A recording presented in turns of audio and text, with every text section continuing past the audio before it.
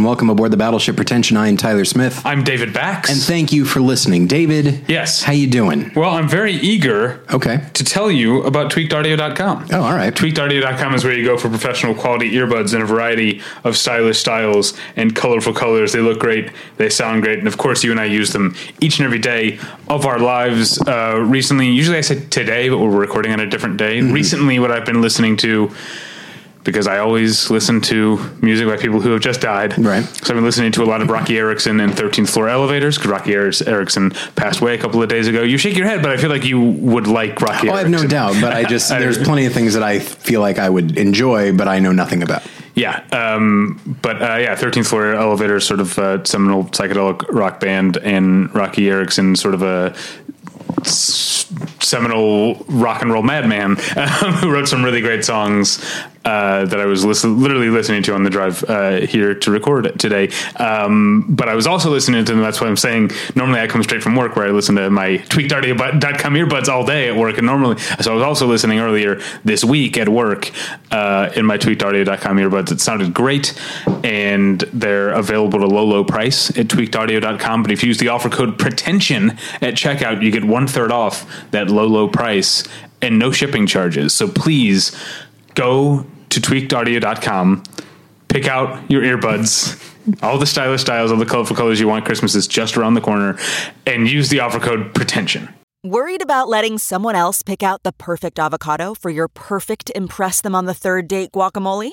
Well, good thing Instacart shoppers are as picky as you are. They find ripe avocados like it's their guac on the line. They are milk expiration date detectives. They bag eggs like the 12 precious pieces of cargo they are. So let Instacart shoppers overthink your groceries so that you can overthink what you'll wear on that third date. Download the Instacart app today to get free delivery on your first 3 orders, while supplies last. Minimum $10 per order. Additional terms apply.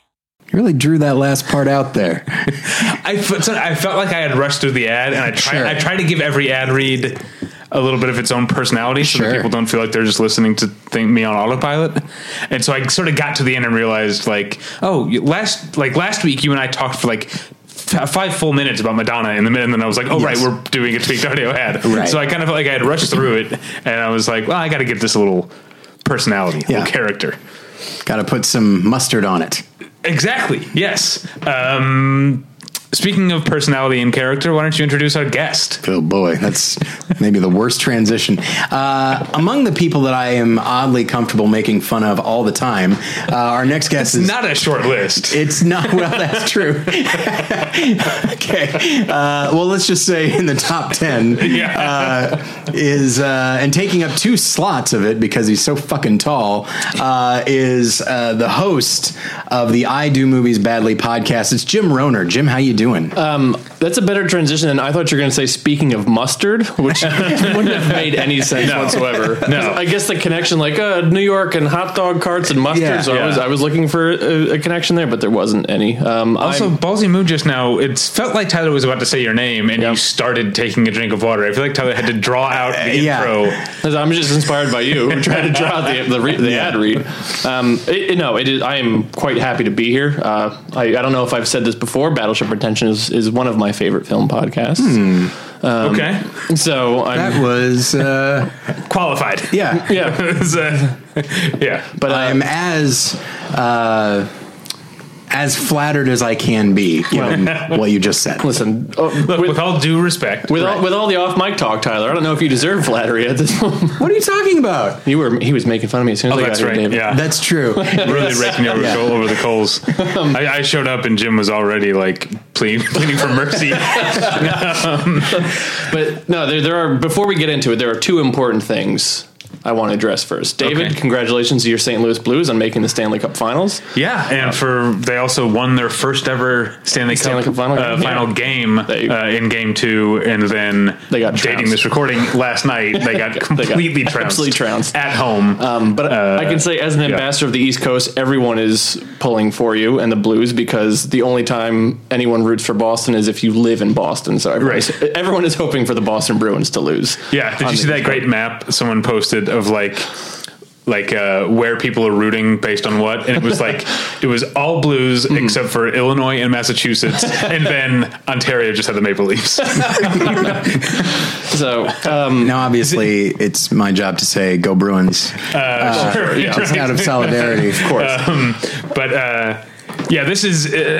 We won't do too much hockey talk because whenever I am a guest on Jim's podcast, we tend to do about 20 to 30 minutes of hockey talk up top. Correct. And I'm sure you get a lot of glowing praise for that. Well, you're assuming that I have listeners that chime in. I've had no complaints about it. Okay. So at the best, I guess people are complacent.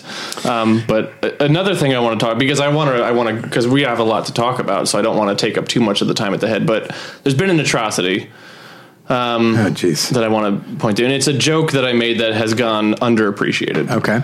On March 1st, Variety of this year, 2019. Of this year. Okay. Variety tweeted Elizabeth Moss circling Universal's Invisible Man, and I responded, "How can you tell?"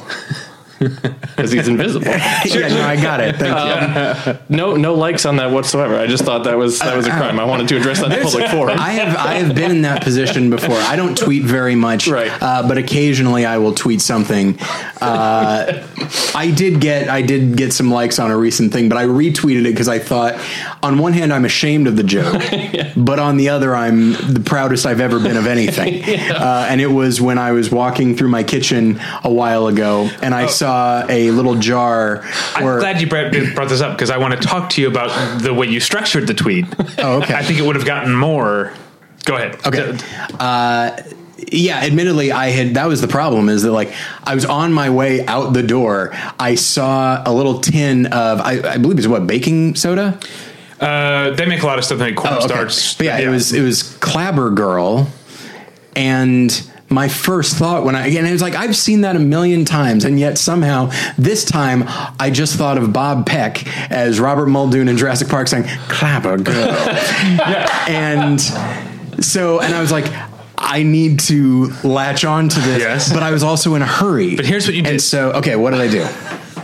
You captioned it. You put the picture of the Clabber Girl and just the picture of Muldoon next to each other. Muldoon at the moment that he says that line. Which is perfect. Perfect thing. But then you captioned it something like, "This is one of the dumbest thoughts I've ever had." And I think you shouldn't have no-sold it. Yeah. If you had just done the two pictures next to each other, no comment, would have been a more popular tweet. You think so? I guarantee it. Okay. Yeah.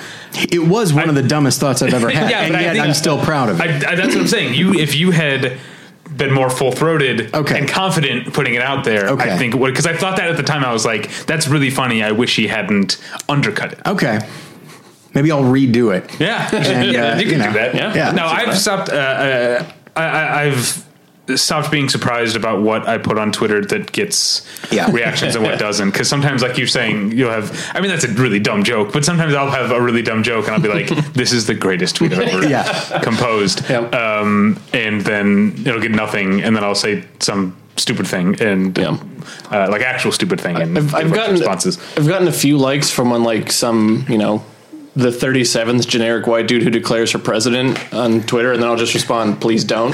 And then people like him, like, all right. Yeah, political stuff definitely. It doesn't even have to be incisive. I could just be like, "I wish Joe Biden weren't running for president," and scores of likes. I forget if I had tweeted this or put it on Facebook, but it was essentially like putting aside any kind of policy agreement or disagreement I might have. Mm-hmm. Beto O'Rourke just looks exhausted all the time. He looks really like, if you look at him, he looks really like he either just woke up from a nap or needs to go down for a nap. He would be more likely to die in office than Bernie Sanders. Well, I mean, he's probably tired from not landing on any actual policy positions in his campaign. It's exhausting work to dodge committing to anything like that. I'm so depressed about as someone who wants a Democrat to win in 2020, I am so depressed about the way that things are going, because it's really early though. I know it's early, but I think they're just going to hand it to Donald Trump. Donald Trump is going to be reelected. You think so? Yeah. He fumbles things. Like, but he won in the first time, so that's true. That's true. But what I'm saying is they keep the Democrats and I don't know why I'm surprised, because the Democrats never learn any lessons. No. But they have so pointedly not learned the lesson of Hillary Clinton in 2016 by making Joe Biden being the front runner, who is just another Hillary Clinton. Yeah. They've learned 0 lessons. Yeah, but he's really handsy as well. So you've got that. Yeah, on top of that. Not to mention his troubling voting history when it comes to racism and crime and the war on drugs. But, you know, That's so another. But Again, I do think, same thing. Yeah, I just but there wasn't a big turnout for Hillary Clinton, partially because nobody thought Donald Trump could win. Now that they know he can, I think there is going to be a turnout. But I think the thing that, I'm not the first person to say this, but I've been saying this since, November 9th of 2016, is the Democrats don't need to win over Trump voters in order to win. No. They need to motivate the people who stayed home, who are not the people who are going to be motivated by Joe Biden any more than they were by Hillary Clinton. They're still going to stay home because Joe Biden and the Democrats, that not only have not learned the lesson from 4 years ago or 3 years ago with Hillary Clinton, they haven't learned the lesson of fucking Bulworth, which is 21 years old now. They still take black people for granted. They still don't care about black Democrat voters. They assume that the black Americans are either going to vote for Democrats or not vote, and that's fine with them. And that drives me fucking crazy, because if Hillary Clinton had campaigned to black voters, and especially in states like Pennsylvania and Wisconsin, we wouldn't be in the mess we're in. She would have won, but she's a fucking... Watch out. The entire... I'm not picking on Hillary Clinton in particular. It's the establishment. The establishment Democrats who keep... So what you're saying... Basically, you've got this structure... We talk about structuralism in film, but there's a political and historical term about structuralism, where basically... For so long, the center of American politics was white, working class, small town people. And the demographics have changed, but the establishment of both main parties are still behaving as if what was the center 40, 50 years ago is still the center of American politics. And that's why the Democrats are completely getting left behind, because they don't know what they don't know how to speak to what should be their own base. And I do think it's the Democratic Party has been changing so quickly as far as like types of candidates and that sort of thing. And I think, it's undergoing, just as the Republican Party has been, something of an identity crisis, because like we're in this position now where there are people who, I won't say, in the case of the Republicans, it was like this populism thing. And then in the case of Democrats, I think it's an age issue. I think there are older Democrats who would flock to somebody like a Joe Biden or a Hillary Clinton because that is what they know.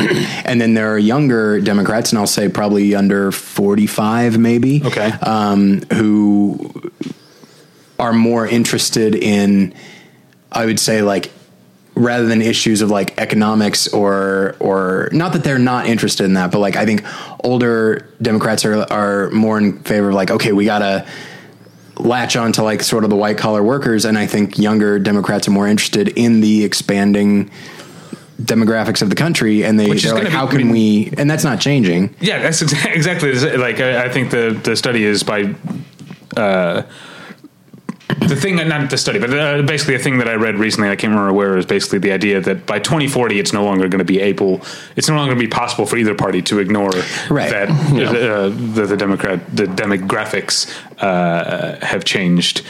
And that's, to me, that's the beautiful thing about America, is that America is so, the framework of it is so adaptable that like, things, demographics can change, the language can change, all sorts of things can change, and it doesn't change what is inherently American about America. And that's why I think it's a beautiful country, and it's a beautiful experiment, as long as we, take it seriously and don't, flout the Constitution and stuff like that. So what you're saying in regards to the idea of this structure and like the establishment, it's like this thing that just isn't moving. It's just stagnant. It's almost swamp-like, and you just want to drain it.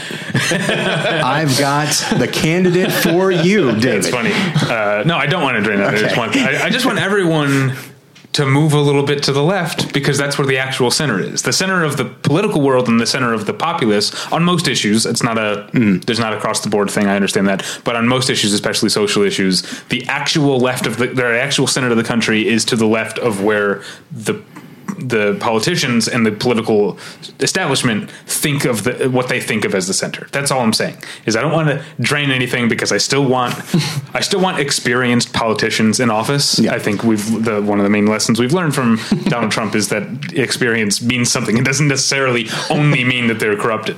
I mean, obviously it means that to a certain extent, but that's all I want, is just for them to look up and go, oh, we're supposed to be over there, and just move a little bit that way or a lot that way, depending on the issue. Anyway, that's what I think is the problem with not just the Democratic Party. I think the political establishment of the country is out of touch with where the actual Americans are on a lot of issues. That's what I feel. Jim, your thoughts? I just don't want Joe Biden to be president. Okay, don't worry, he won't. He'll be the nominee, and then Donald Trump will be president. I still don't think that's true. Okay. I think, I don't know, maybe I've said this to you or tweeted you or something, but I am convinced that now Joe Biden has a great deal of popularity amongst an older white demographic in New York City, tying into our theme. That'd be kind of the Upper West Side crowd to be very into Joe Biden. The old money, basically, sort of. But I do think if there is any popularity for Biden in kind of our demographic, which polling says there's not a whole lot, but I'm convinced it's because of meme culture, and a lot of people that just saw him in funny memes with Barack Obama, so like, oh, I like that guy. He was Barack Obama's friend. It's like, what do you know about his policies? Like, he's Barack Obama's friend. Yeah, no, those memes were funny. Yeah. And what was that book about? It was like Obama's BlackBerry or whatever, and there were like texts from like it's like Joe Biden texting Obama like, hey, is it cool if I knock off at 5 p.m. today? and like all the Onion stuff where he was just like Diamond Joe. Yeah, it's perfect. And watching his Firebird shirtless in the White House driveway, and just like, I love that. After the second inaugural, like, hey, let's head up to the roof. But okay, so anyway. It's really warm in here. It is a bit warm in here. Okay. Yes, I didn't know if it was just me getting all heated. Oh, watch out. You said it was warm, and I looked at my phone for some reason. I just to check the temperature. I guess I don't know. Yeah, I guess. But there's no temperature on my phone. Yeah, I guess right that's it's weird that smartphones don't do that, right? Mine normally does. I don't know why. Like normally I can just look at my screen and be like, oh, it's this time, and it has like a little weather thing, but it's not. No, I understand the weather outside, but I'm saying, in the it's internal weird that they haven't developed the thing that a smartphone. I don't know. I guess it would need to have like mercury in it. That should be fine, right? Plenty of other shit in it. Yeah. That's like I can't see any downside. Do you know the your AirPods? I don't have AirPods, but the like wireless. Mm-hmm. You can't throw those away, because they might explode in trash compactors. You're not supposed to put those in the trash when they die, which they will, and you can't fix them because Apple it's planned obsolescence and all that stuff. Mm-hmm. And you're not supposed to put them in the trash, because when they go into trash compactors, they might explode. Apple really sucks. I'm in a bad mood all of a sudden. Probably because it's so hot. Is this what happens when you don't record on regular days? Yeah, we are thrown off, I guess. Now, Jim, I've forced Tyler to get up and go to his HAL 9000 looking thermometer on the wall over there. So this is as good a time as any to... wait, did you have anything else? You had some announcement. You had two things, but I feel like there was a third announcement you wanted to make. No, that was... Oh, well, I guess this is not relevant to the podcast, but relevant to my life. I am recently engaged. Thank you. Yes, I came out here. I'm here on vacation. Thank you, Tyler. My now fiance and I were in San Diego for about a week. I proposed to her after we came back from whale watching. That's great. Yeah, it was. Did you see any whales? Saw a number of whales and even more dolphins. Oh, okay. That's great. Yeah. That's awesome. If you had proposed during the whale watching, she would have been like, I'm trying to look at the whale. Well, she also would have never forgiven me, because she's not one to kind of make a public spectacle or that kind of thing. So it was just once. So it's good we're talking about it on a podcast. Yeah. She'll never listen. Plus, nobody listens to anything I'm involved with anyway, so that's fine. I know you guys are going to put this out and people are going to unsubscribe. Congratulations. Thank you very much. Yeah.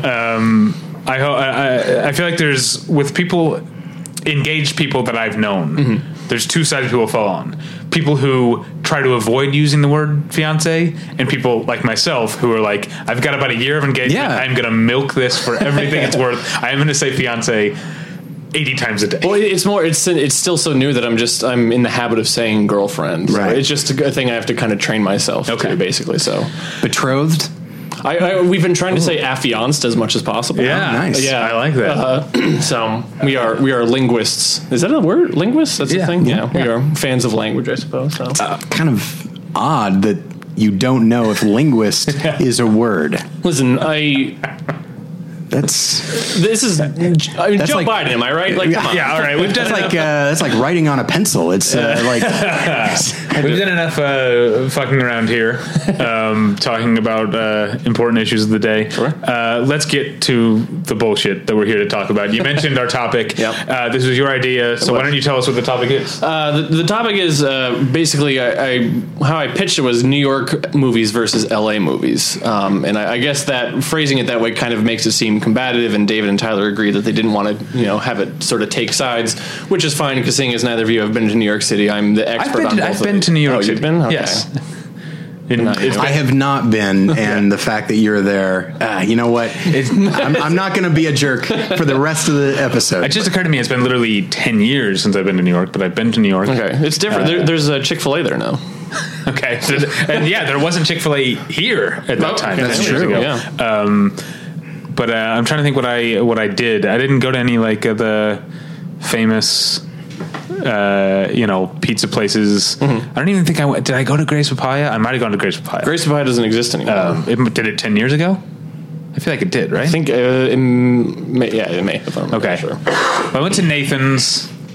Yeah, the one on Coney Island. I did not go to Coney Island. Okay. No, I think I went to Nathan's at the South Street Seaport, which is like all right, fine. Not exactly. That's like the Navy Pier or Santa Monica Pier of basically of New York. I literally didn't even lay eyes on the Statue of Liberty at any point during my week in New York. Oh, sure.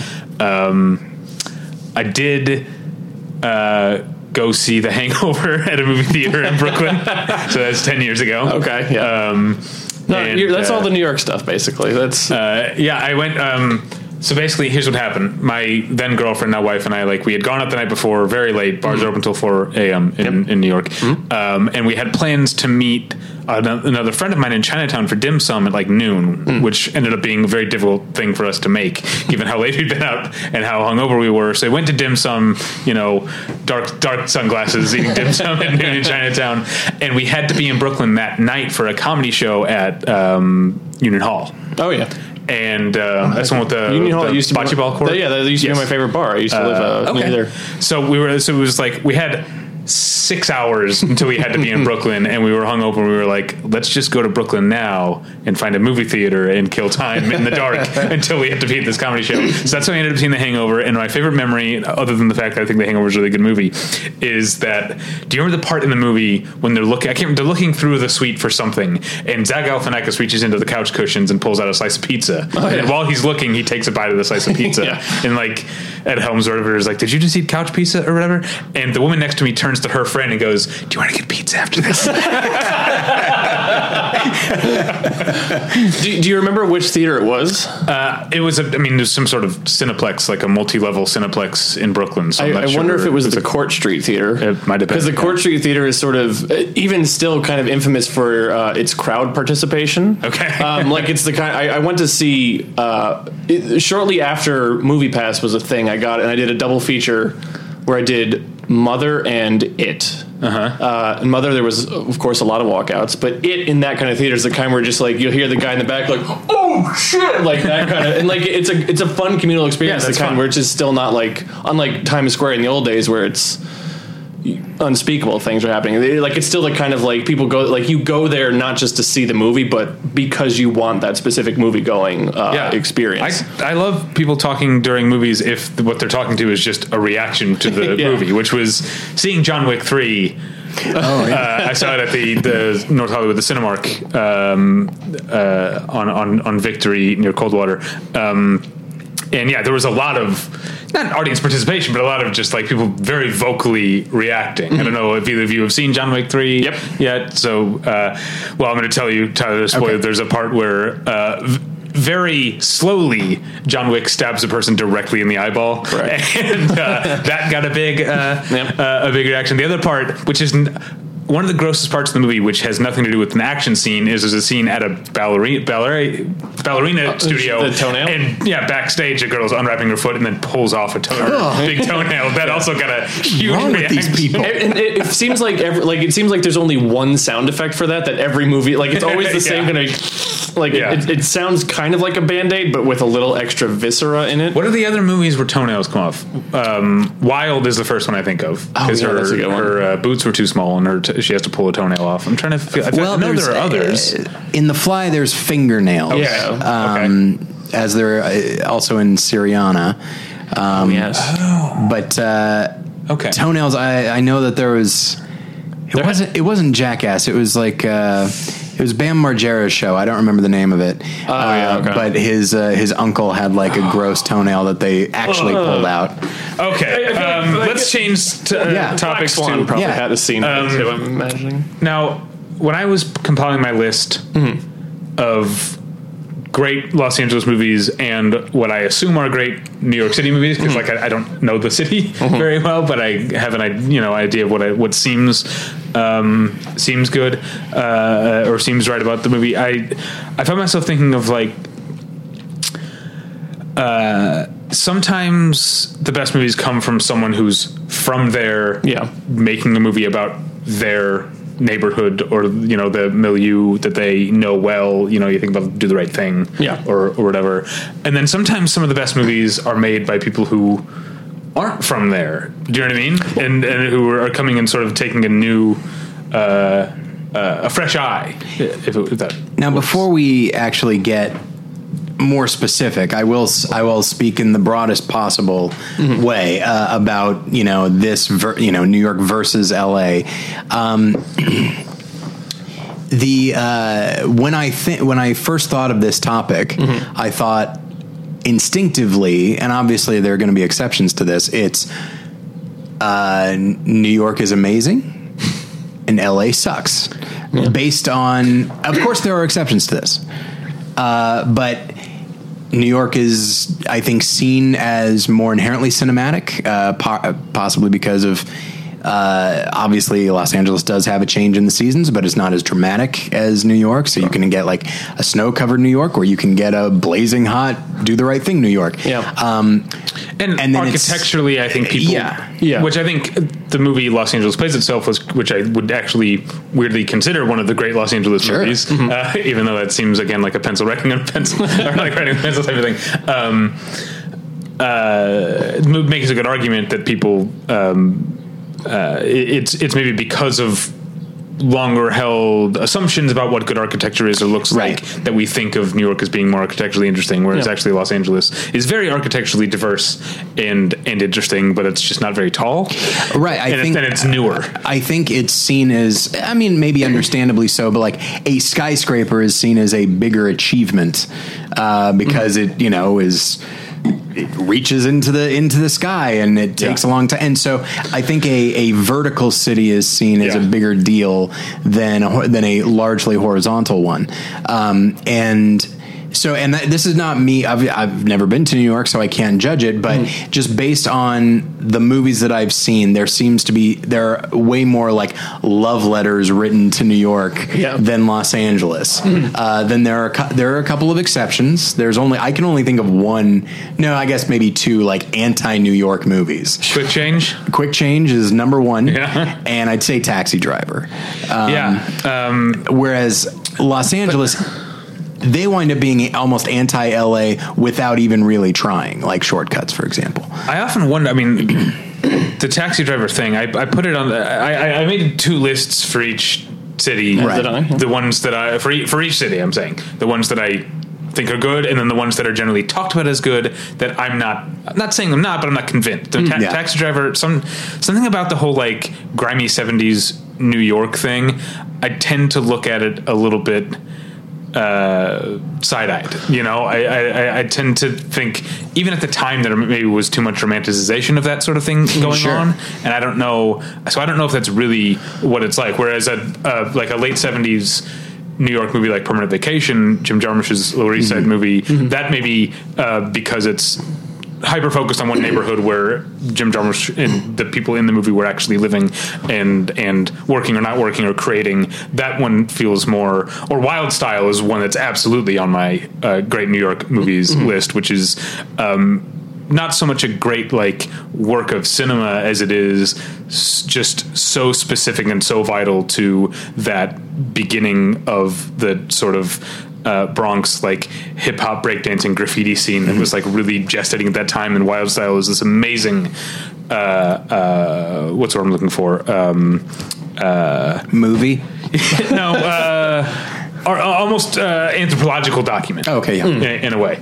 Well, anyway, it's interesting because I think what you just said sort of ties into how it seems to be what you have with New York and LA movies too, is you can kind of have the movies which are the quote unquote like this is the real city, and then here's like the simulacra of like what we're telling you is what the city is about, which I think and people from even New York can disagree with me, but I think that one thing that also separates like New York movies from LA movies, or even just like New York as a location versus LA, is like when you're filming there, it's New York is a lot more kind of about interiors, because especially when you're within the skyscrapers, I mean, on the ground level, it can kind of look the same, like a neighborhood can look the same as any other neighborhood, which is, I think, why you can get away with filming in Toronto and making it look like New York. It's like, oh, because we have skyscrapers, you're not going to see the tops of them, so who gives a shit? Like, let's pretend this is a city.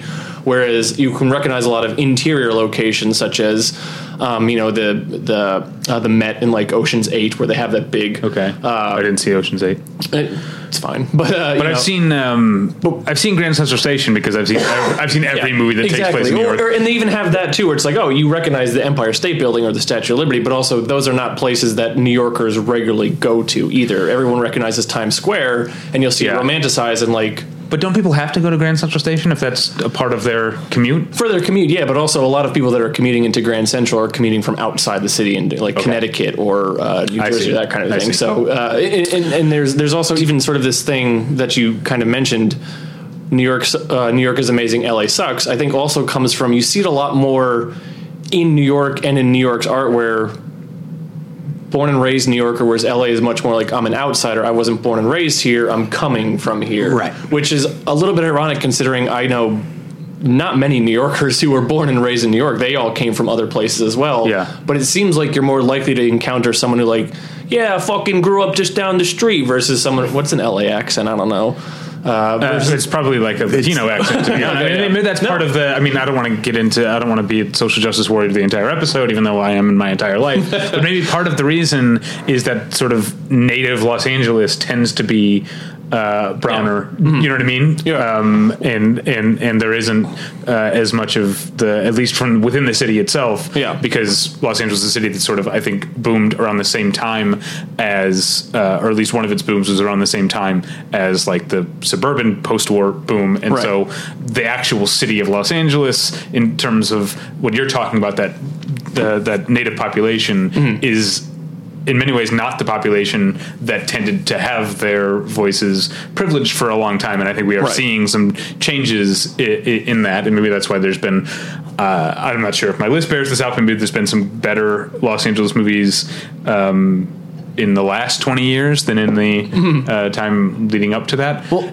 anyway. Yeah, and that's the thing. I was even kind of just, and there were so many points that I was making, like kind of writing out my notes, which I, of course, left in my hotel and don't have with me. But even that idea of sort of when you think of New York, especially outsiders, you just kind of primarily think of Manhattan, which sure, it's the biggest media market on the East Coast, but it's also only one of 5 boroughs that make up New York City, and there is sort of a not necessarily artistic, but certainly kind of a philosophical difference between what you might see depicted as New York in Manhattan versus a film which is set in Brooklyn or even Queens or something like that. Whereas the real New Yorkers, the ones that I just stereotyped with my accent, like they're out in Queens and like far parts of Brooklyn, like they were the born and raised people there. Whereas Manhattan is a city which is getting so corporatized and changing. I know I don't care for Harmony Korine, but one of Harmony Korine's big laments, the guy who wrote Kids, which is a completely disturbing film, but also a little bit more indicative of what New York City was like, certain areas of New York City in the 1990s. His big lament is that New York isn't dangerous anymore. Yeah, that seems like I hear that a lot, and I do like Harmony Korine, but that seems like a privileged point of view to be coming from someone who was never truly in that danger. It's easier to romanticize, and that's what I talk about when I talk about like Taxi Driver or like The Deuce on HBO. Sure. Like these sort of things that romanticize a time when people were getting stabbed and mugged a lot. And it's like okay, that's character, but like you survived, so I guess you're okay. But it's I think there is. I interrupted. I'm sorry. I've been talking way too much. Okay. I do think that there's Jim nodding enthusiastically. Right. Look, as long as you and I do the bulk of the talking and our guest from across the country doesn't get to say much. But I do think, it's one thing to have an attitude of like, oh, this place is really nice, but when I lived here, it was a really terrible place, and not necessarily lament it, but also just acknowledge like how much things have changed. There was an episode of Comedians in Cars Getting Coffee with Colin Quinn, in which he and Jerry are talking about how much various neighborhoods have changed, and that they're now the hipsters found it and all that now, and they don't know how rough it was, but I don't think they're necessarily saying this was a good thing, right. That it was good back then. But I do think that there is a tendency to romanticize it toughened me up. It's like, it killed a lot of people. So maybe.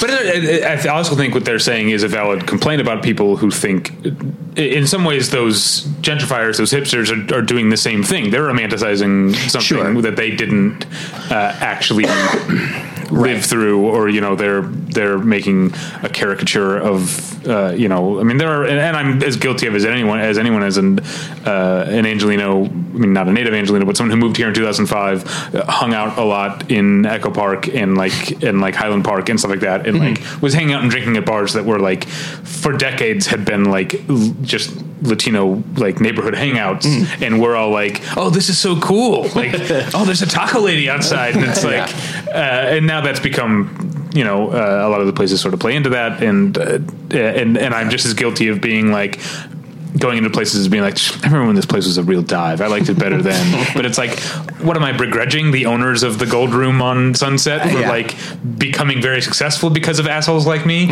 and making some improvements to the seating and the lighting in the place? There, we talk about my neighborhood, which is not a bad neighborhood. It's not a great neighborhood either. I love your neighborhood. Oh, do you? Yeah, okay. I really do love your neighborhood. Yeah, and we talk about on Thursday, we record Thursday nights, and there is the ice cream truck that goes by, the soft serve truck, and it dings, and and it's clearly operated by, I think I've seen it parked near here, at the person's house. It's clearly owned and operated by someone around here. And so there are times when I kick myself for, not that I've ever complained to the truck or anything like that, but it's just, I can't think of anything more shitty and white than to be excuse me, Latino independent business owner, I'm trying to record a podcast, so it's not that I ever said that, but the thought in my head. I wanted to get back to something that came up earlier when I was talking about the idea of outsiders versus natives, and whether or not it's honest, because it's something I almost surprised myself with in making my lists, was realizing sometimes movies that aren't necessarily honest still seem like great movies, great pictures, because they're sort of idealized, dreamlike versions of the city. I feel like New York, you had that a lot in the 1980s. Obviously, When Harry Met Sally, I think some people consider that a great New York movie. Some people consider that sort of an amber-hued. Look, I love When Harry Met Sally, but that wasn't actually one of the main ones. The two that came up for me in very different ways are Penny Marshall's Big, which I think is a movie about I'm going to go to New York and make it. You know what I mean? I could feel people who weren't like me, who didn't have my ambitions, seeing that and being look look at that. You can, ride around in taxis and go to lavish parties and live in a loft up in the, it's spoilers, it has you can this not sort get a of loft. maybe conspicuous consumption type of thing, but in a way that I think a lot of people aspire to that. And I understand. When I watch Big, I think when we did our Penny Marshall episode, I said Big was her most visually accomplished film, and a lot of that I think is the way that it presents New York. But the one for me that had the effect on me that didn't end up making me move to New York, but the movie that I always knew growing up that I wanted to leave St. Louis. I love St. Louis. I'm proud to be from there. I think it's a great city with a lot of great history and a lot of great character, but I always knew I wanted to go somewhere else. And I think the movie that solidified in me that where I want to go is the big city was Desperately Seeking Susan, which is a movie about a bored housewife who romanticizes this idea of this sort of bohemian New York art, art crowd, the people who stay out late, the people who drink, the people who go to concerts and go to theaters and stuff like that. Right. And she ends up getting caught up in that life, and it's like it's dangerous, but it's also kind of everything she wanted it to be. And I feel like that movie really spoke to me about like I want to go to a city. Like that's why I ended up in Chicago and not New York. Was closer, and the film school that we wanted to go to was there. Right. But Desperately Seeking Susan is, I would say, not one of my. I think it's a great movie. It's not one of my favorite movies of all time, but it is maybe one of the most seminal movies in like forming me of all time. It's so 2 thoughts on that. One, my fiance and I had discussed watching Desperately Seeking Susan specifically for this podcast, and we didn't get around to it. So I feel bad about that. But it's funny that this is going to sound weird, and like I'm being glib perhaps, but I'm not. For me, I think one of my formative movies for a city was the 1990s Teenage Mutant Ninja Turtles. Sure. Which Absolutely. was an independent film that took place in New York. I don't know if all of it was shot in New York City. I'm sure probably a lot of it didn't. Well, there's that part where they go out to the... They go upstate, right? Yeah. Well, and apparently... This John Steinbeck type house. Yeah. Oh, they even reference in Grapes of Wrath.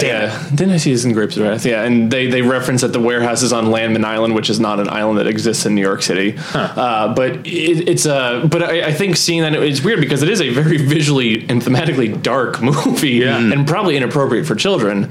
But seeing that was kind of like... The weird thing I took away from it was that there's the presence of good guys too, like, and that sort of thing. Like in this big city environment, there's going to be some type of force, I guess, that's like trying to keep things in line, or is this moral bastion. And as a kid, you kind of translate like, oh, that's the police. Then you grow up and like, well, maybe not as much. But that was my formative thing too, of just like, I didn't believe that the Teenage Mutant Ninja Turtles exist, of course, but it was just this idea of like, this is the city, and like it seems scary, but it also there's things, people, forces, entities, whatever you want to call it, that's going to kind of help make things all right in a way. Although I think I know what you mean, and I definitely think that my image of New York as a kid was based, I think, partially on Teenage Mutant Ninja Turtles. I think that's a great call. Also, I had watched a movie called The Dream Team. It's not a good movie, but it's got a great cast. It's got Michael Keaton, Christopher Lloyd, Peter Boyle. Well, that's a real dream team. That cast. I'm just gonna go. You know what? I'll come with you. And it's about it's kind of a high concept, 80s comedy type premise where these mental patients at a mental hospital, or their psychiatrist is going to take them into New York to go to a baseball game. They're under his supervision, that kind of thing, and then they have to pull over, and then he gets mugged, and then of course these, good Lord, the 80s. Anyway, and so then the mental patients happen across these two corrupt cops who have to then stop them, but no one's going to listen to them because they're crazy and all that. So the cops are played by James Remar and Philip Bosco. So again, Lorraine Bracco's in the film. It's it's a real dream team. Good God. Even better than maybe the 1992 Olympic Dream Team, consisting of Michael Jordan and Magic Johnson and who else? I guess Scottie Pippen had to be on there. Yeah, Christian Leitner. No, you're outside of my areas of expertise now. But that's the thing is they go into the city and they deal with a lot of crime, but the idea here is that like even the cops are corrupt, and and the cops that they try to report to are totally, they just don't give a shit at all. So like that combined with Home Alone 2, Lost in New York. I'm talking about like, oh my God, these are the movies when I was a kid, and it's this idea that there might be people in this large city, in the big city, that are for you, but the odds are stacked against you and against them, and that there's only so much you'll be able to do. And when you realize that, both Gotham City and Metropolis are kind of based on New York, and appropriately their heroes they're like different types of New York, and their heroes work appropriately, but in both cases. And I'd say the more relatable one is Batman, who, despite being extremely rich and having a lot of resources, is still just one guy against the entire city. Yeah, basically. We're not doing. This is a bit of a digression, but yes, obviously, Gotham is based in New York. Gotham is like a nickname for New York. Yep. But Christopher Nolan really got it right by putting Gotham in Chicago for a lot of stuff, because a lot of the picture of Gotham is an inherently corrupt place. It's so tied to Chicago, and we're obviously not doing an episode on Chicago movies, but I would like to at one point. That could be an episode. This was a series I'd been like pitching for a long time and then forgot. But I wanted to do like a 5-episode series where we talk about different, specifically U.S. cities and what are like Seattle, Boston, New Orleans. Boston is a huge one. Yeah, New Orleans definitely. Boston, Miami. I feel like there's a lot of Miami movies, maybe. And I was gonna just say Texas, rather than a specific city. There are a lot of movies that takes place in Texas and are about Texas specifically.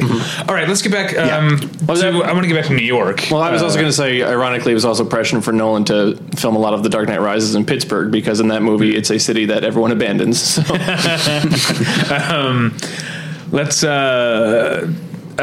I was surprised in making my list. Like I said, the list that I thought were good and the list that other people thought were good. Most of the ones that ended up on, most of the movies that I think were self-consciously about New York ended up on the list that other people think are good. Which, by the way, by that list, I'm not saying these are bad movies. I like a lot of the movies on that list. I'm just saying I don't know if they're good portraits of the city. But I found that in the self-consciously, this is a movie about New York spectrum or whatever, that category, the top of the pyramid to me is Spike Lee. Yes. Spike Lee made Do the Right Thing and The 25th Hour and Summer of Sam, which I think are all three really great movies about New York. I didn't see Red Hook Summer. I haven't seen Summer of Sam either, but 25th Hour and The Do the Right Thing I've watched repeatedly.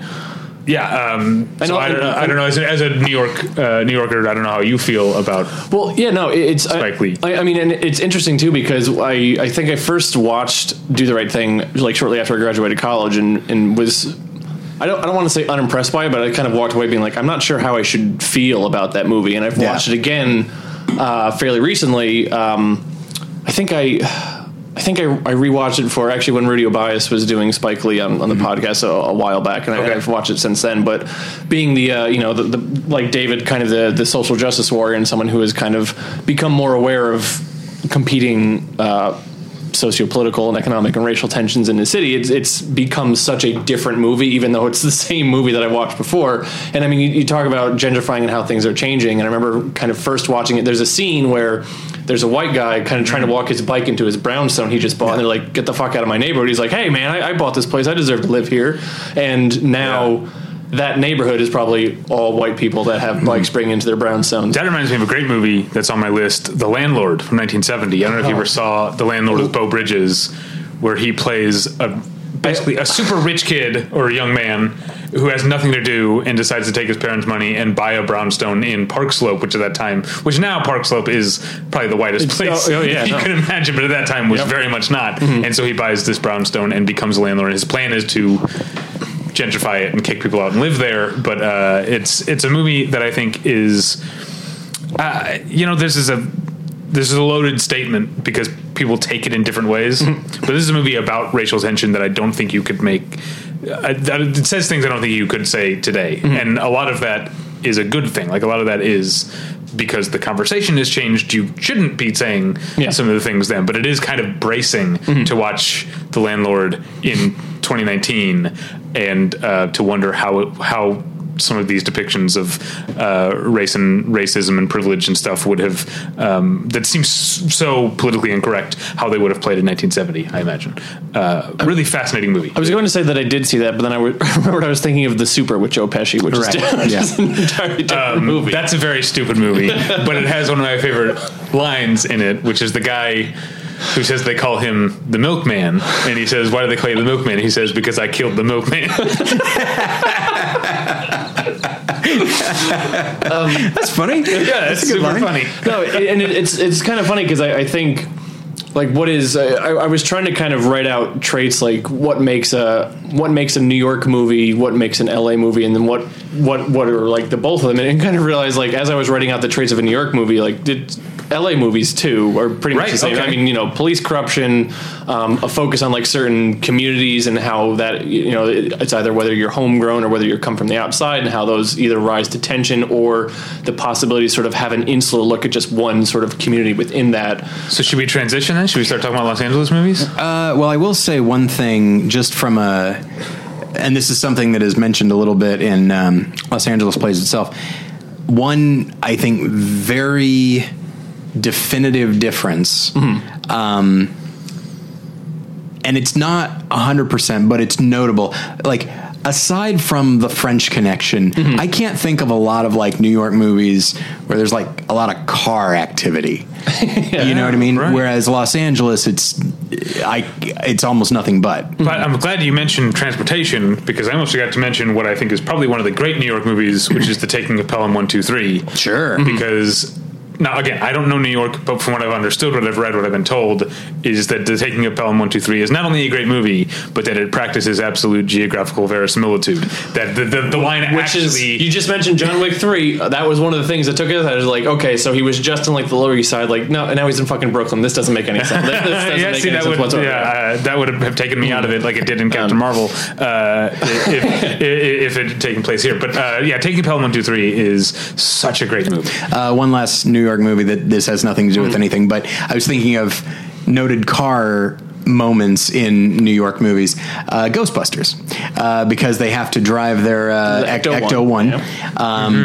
But even then, like, it just seems, I mean, I know that people drive in New York, but if you were to go solely from movies, whether from Woody Allen to Spike Lee, like, it's all walking along, and when there's like one guy in Do the Right Thing who's driving his car, like everybody, I mean, it's Frank Vincent, so he's unlikable, but everyone like targets him, and everyone else just walks. One of a recent great New York movie that is about getting around in some ways without a car, or with a car, and sometimes is Good Time. I think that's a great movie that really displays sort of the expanse and how you get from one place to another, which is a good transition to Los Angeles. If you guys, I'm sorry, I wanted, as the New York guy, I just want to get a few more things in here. I would say, I'll circle back and do some honorable mentions of my own. Yeah, sure. I mean, for my money, when it comes to the filmmaker who's kind of like making. Who more often than not is sort of making the movies of what would define a New York movie to me is Spike Lee. I mean, I love Martin Scorsese, but Scorsese, I mean, would you ever see a movie like Do the Right Thing or like Crooklyn from Martin Scorsese? No, because that's not his exposure. Like he's not aware of that sort of stuff. The only one of his that made my list is Mean Streets. I love Mean Streets, and because that feels like a neighborhood movie. But then, and the one final note. What I love about New York too, and just I guess any big city, is how you can have is like what makes a New York movie. Whereas something like Can You Ever Forgive Me from last year, I don't know if either of you saw it. That is such a quintessential New York movie. Even though the settings are like just kind of a little bit generic, but just in terms of the culture, I mean that literature and like obsessive like book culture thing.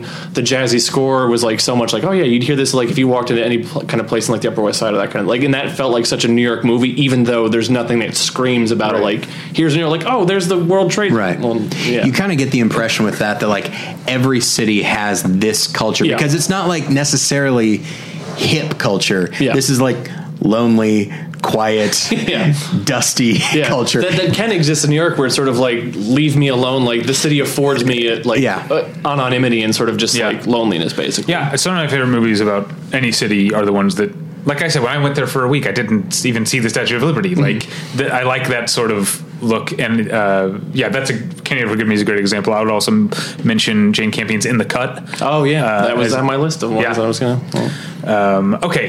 So what I was gonna say about the difficulty of getting around, Los Angeles is a very difficult city to get around without a car, and Chinatown, at least the second half of Chinatown, is mostly about that. At a certain point, his car gets fucked up, and then he has to spend the movie getting rides from other people, essentially. And I mean, like, to me, one of the best Los Angeles movies, because I do think that you know what, I'm about to paint with a broad brush, and I might be wrong. I think for the most part, Los Angeles movies, maybe until the last 20 years or so, I feel like most Los Angeles movies don't make it look very good, like visually. Like I tend to think, I return to like Shortcuts, but then I also think of, you know, movies by Paul Thomas Anderson, and even a movie like Heat, which is shot really well, doesn't necessarily make the city look that great. But I do think in the last 20 years, like, I mean, you know, Michael Mann, he made Heat, but then he also makes Collateral, which I think makes it look pretty good. But to me, Nightcrawler is like the definitive, that's a great looking Los Angeles movie. I would also recommend, you might have watched this. Did you watch Gemini from last year? No. Shot by friend of the show, Andrew Reed. Right. That's a good Los Angeles movie. Did you see it? I did not care for it at all. I did see it. But you're on record as not really caring for, not that movie's necessarily mumblecore, to go back to that term that people haven't used in like 10 years. It's about to come up on I Do Movies Badly again. Is it really? It's already, we recorded in the can, another look at mumblecore. Oh, really? Yeah. This was because I made a bet with David about the Las Vegas Golden Knights. Sorry, the Vegas Golden Knights is their official name. Sorry. Even though the city's called Las Vegas, the official name of the team is the Vegas Golden Knights. That's exhausting. It did annoys the show. If I had won, he would have had to buy me a Criterion Blu-ray of my choosing. And because I lost, he was going to come back on and talk about mumblecore again. And what's funny is you placed a bet at a place that if you had taken my bet, I would have owed you, because I bet that they got back to the Stanley Cup final. Yeah. You were like, let's just bet they make the playoffs. And they did make the playoffs, and then got eliminated in the first round. I even know exactly which one it was. I keep forgetting the name of it, but it's that Paul Schrader one where it's like the movement. Oh, Mishima.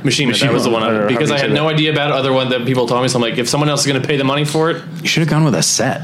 You know, like it's all because I lost. I'm glad you mentioned recent movies though, Tyler, because I have found that too, that there's been a more recent. Nightcrawler is definitely on my list.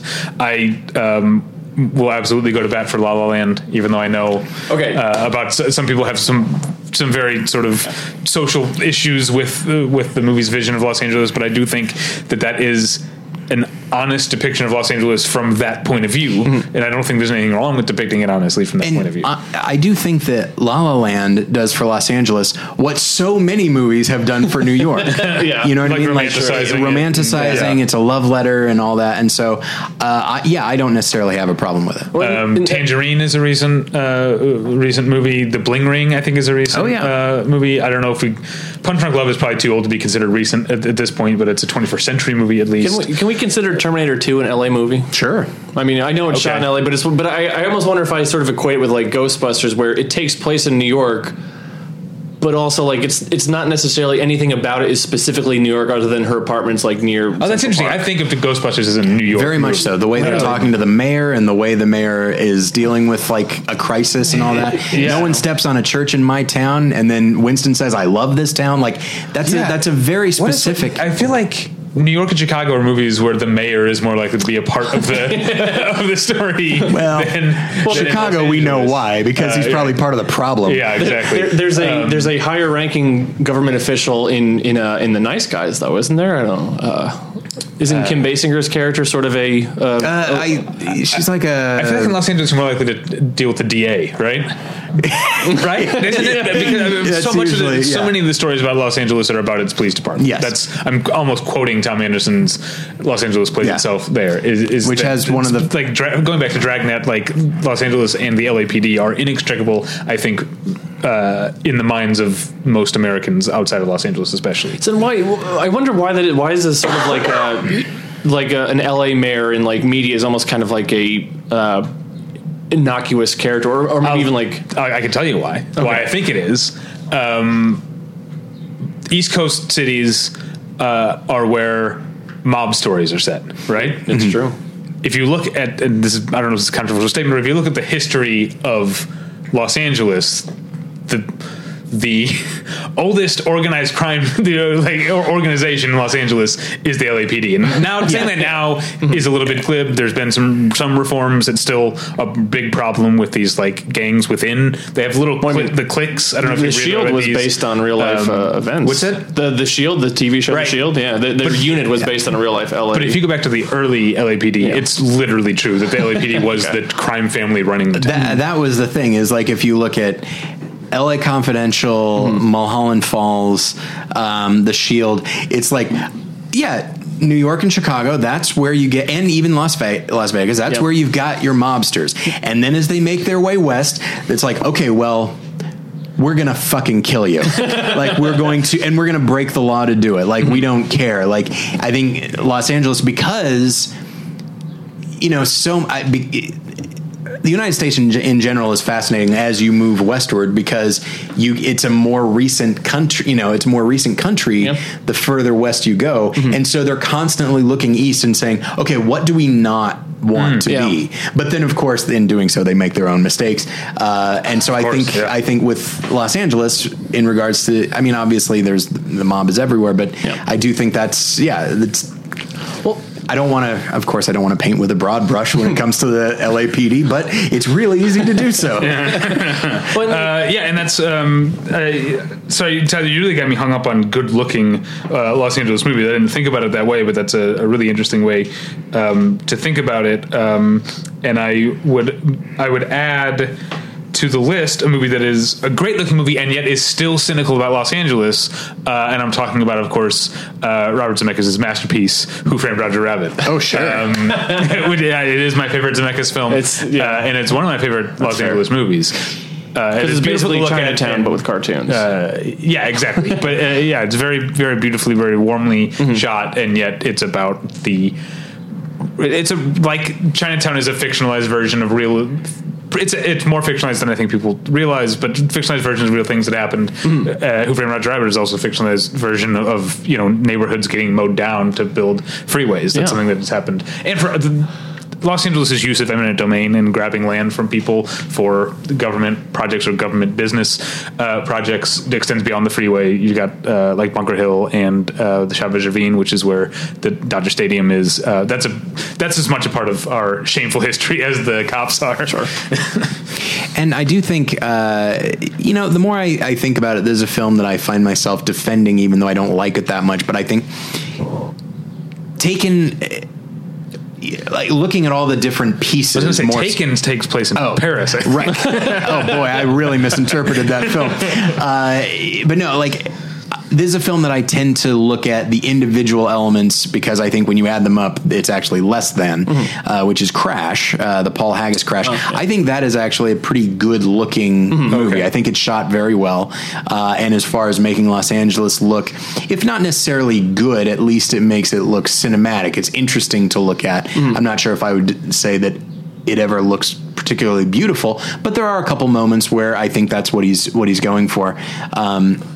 And so while I think Crash is a deeply flawed screenplay, I think a lot of the filmmaking around it is pretty solid. And I do think it's a good looking Los Angeles movie. Well, and one thing, this just occurred to me, but one thing I think that sort of feeds into that dichotomy of New York is awesome, LA sucks, is that LA also has a fair contingency of films and filmmakers that are specifically kind of making films about the fakeness and the facade of LA. Sure. I mean, whether it's someone like Robert Altman with The Player, where it's like, oh, this whole industry sucks, or even like Clueless, even kind of has that like the cliques and the kind of like the teenage, you know, that a certain age of like people that go to that kind of high school. It's like kind of with the subtext kind of being like, this place is so fake and this place is so phony, and that's like LA filmmakers who are doing that, which you don't necessarily have that with New York filmmakers, although not to transition or anything, but I was even trying to think of like movies that kind of bridge the gap or have the two of them.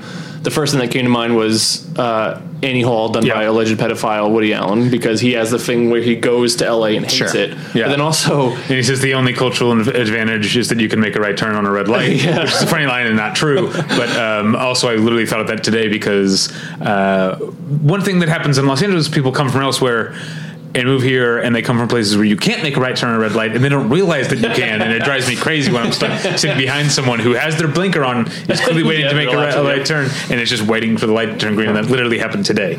But then there's the other side, where I'm sitting at a red light, and there is a no turn on red sign, and the person behind me is just honking and honking. And it's like, oh, pay attention to the world around you. I always want to get out and walk over and like point to the sign. Yeah.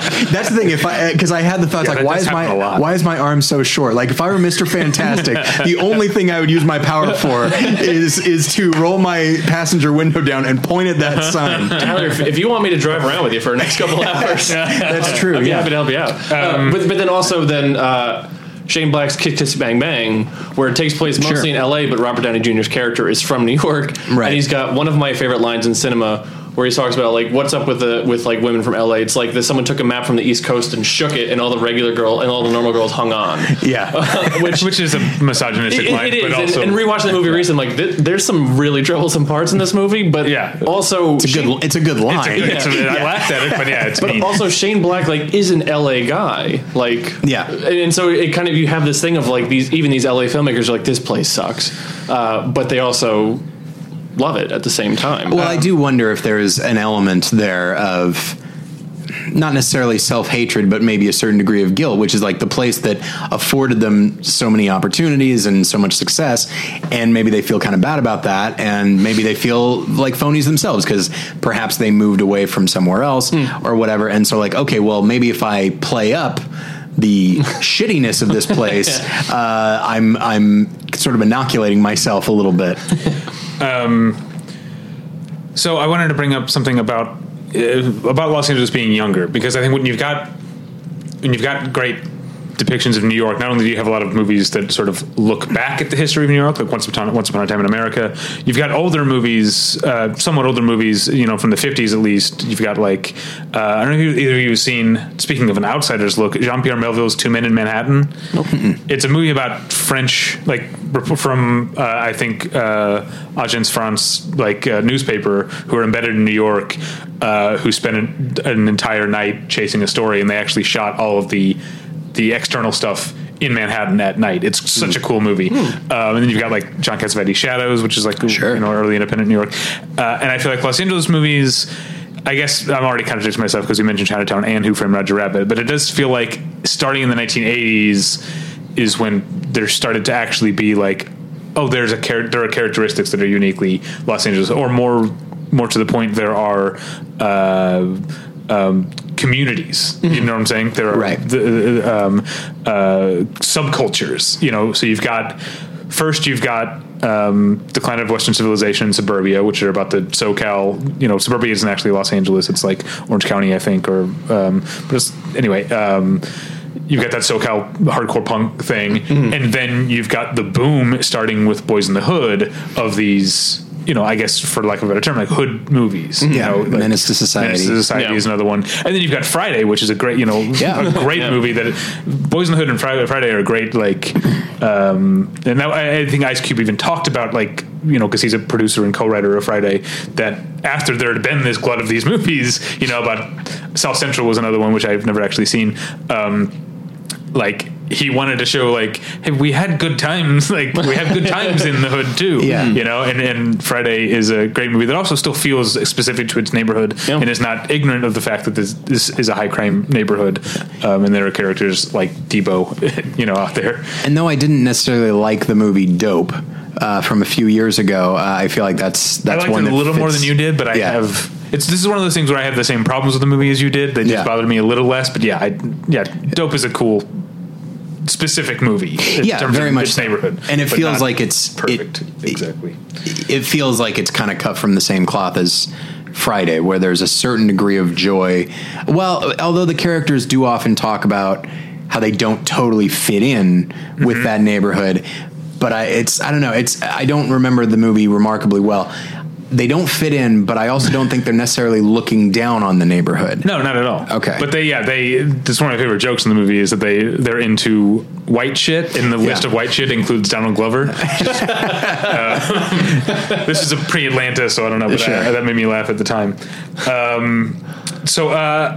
Okay. Here's one. Okay. I didn't want to not mention this movie because this is definitely like a, white privilege point of view of the city, but I actually do think is a really great time capsule of early 90s Los Angeles, and that's Pretty Woman, which is a movie that I forget that takes place. Oh, because they're at the beginning, she and Lourdes San Giacomo are prostitutes who work Hollywood Boulevard, which now, Hollywood Boulevard is still not great, but it's cleaner. They've moved off the main street. I mean, even like in Santa Monica, even then, they've quote unquote cleaned that up. Unfortunately, the Tangerine setting is there. That was sort of the last gasp of that culture of which had been anyway. That's not the point. So Pretty Woman not only has that, but I also think its depiction of Beverly Hills from an outsider's point of view. Is something that is not just. I mean, I would hate it if all movies were just.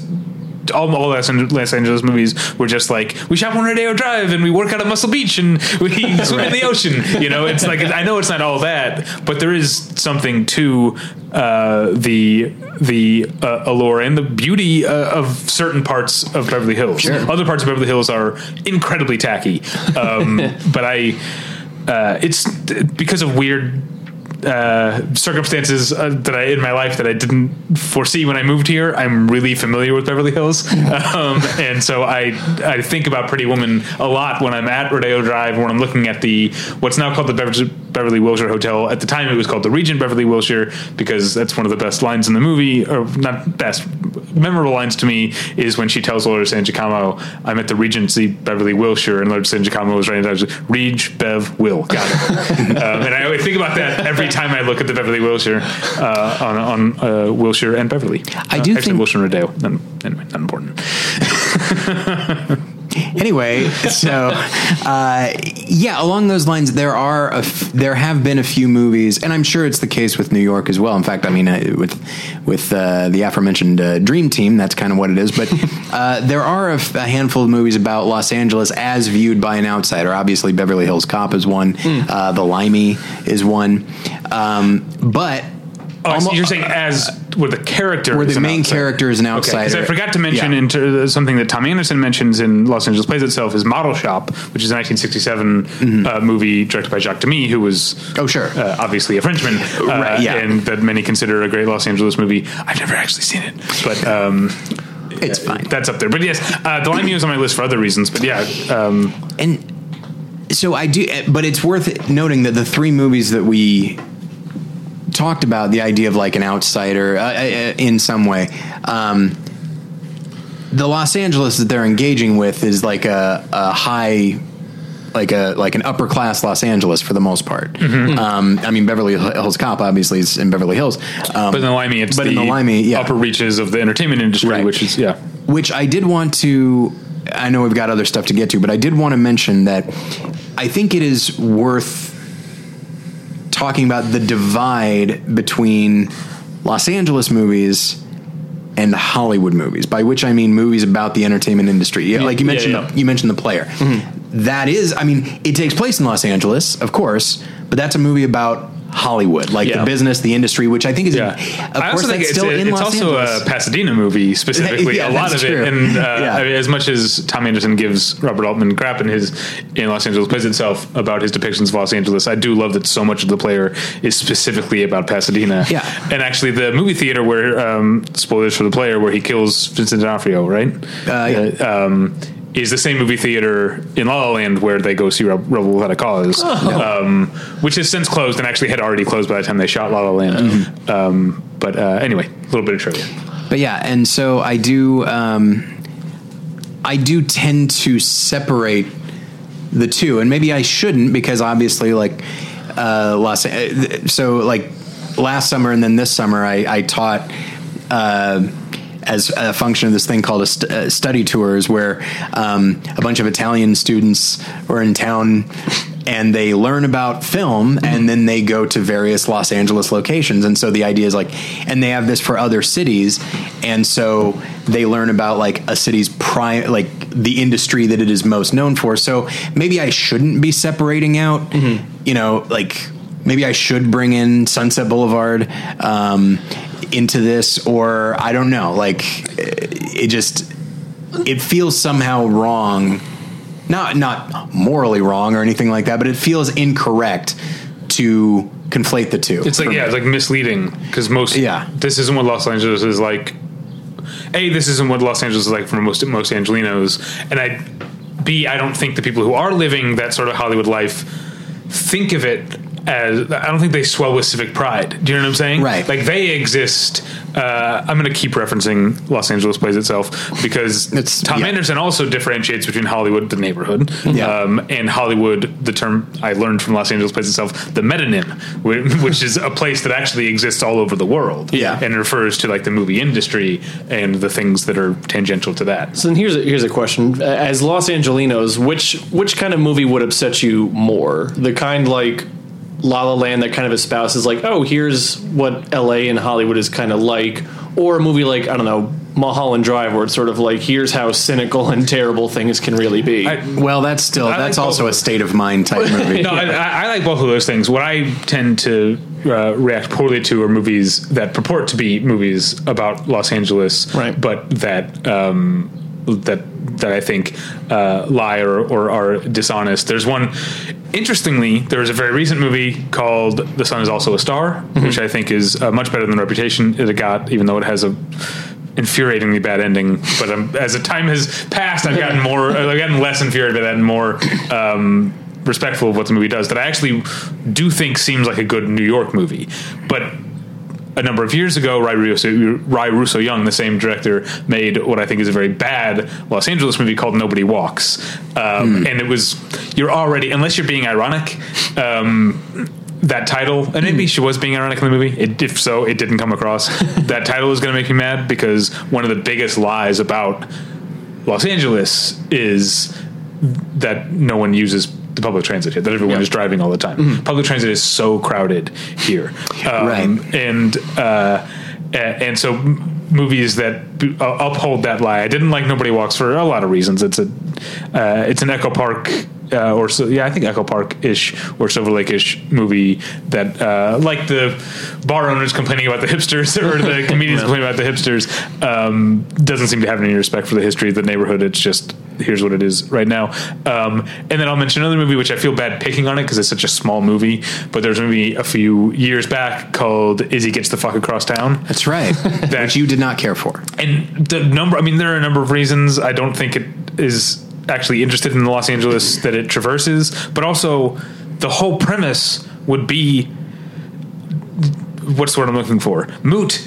If she just got on a bus, right. Which someone says, why don't you just take the bus? And she's like, oh, no one takes the bus. And then it's never talked about again. And it's like, if you're getting to Silver Lake, from Venice to Silver Lake, which is the journey of the movie, by the end of the day is so important, then swallow your fucking pride or whatever. Scrounge up $1.75 and take the fucking bus, like millions of people do every day. And the idea of people actually walking now, in some cases, it's like, oh, my car broke down, so I guess now I have to walk. One of our favorite movies, directed by people we know, the movie Entrance. Oh, I think you're gonna talk about falling down. Well, there's that too. There's that too. I mean, that's. I guess that is its own very niche Los Angeles movie. movie but that's subgenre. Not quite as strictly as the Taking of Pelham 1, 2, 3, but another movie that mostly practices geographical verisimilitude. And I think it has to because the character is walking. I don't know if that's necessarily true, but you should check out LATaco.com has done a couple of these where they've interviewed location scouts from famous Los Angeles movies and then gone and visited the locations. They did Falling Down, they did Heat. I feel like they did another one that I'm now forgetting. Maybe they did Boys in the Hood or Menace to Society. I can't remember, but there's a really fascinating one on Falling Down. And how just how much they stuck to that path from essentially just west of downtown. Like, I think it's supposed to be like MacArthur Park area where he gets off, walking all the way to Venice. I do think that there are also more so. But sorry, what did you going to say about Entrance? Did I cut you off? Oh, just that it's a wonderful film, and it's about this woman who is exposed because her car has broken down, so she winds up having to walk everywhere, and it's a horror movie about just being watched all the time, and she's not in the safety of a car, you know.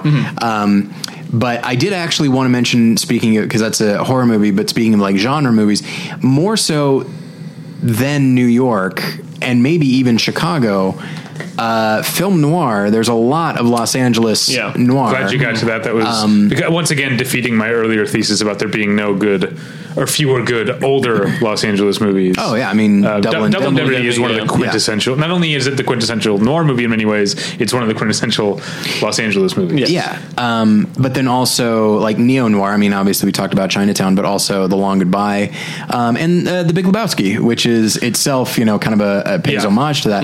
And, well, you're going to get me into another sort of subcategory with Blade Runner, which is a movie that takes place in an alternate, you know, a different future, you know, alternate, a different universe than ours, but it has a lot of respect for Los Angeles sort of landmarks, using all the major ones. It's got Union Station, it's got the Ennis House.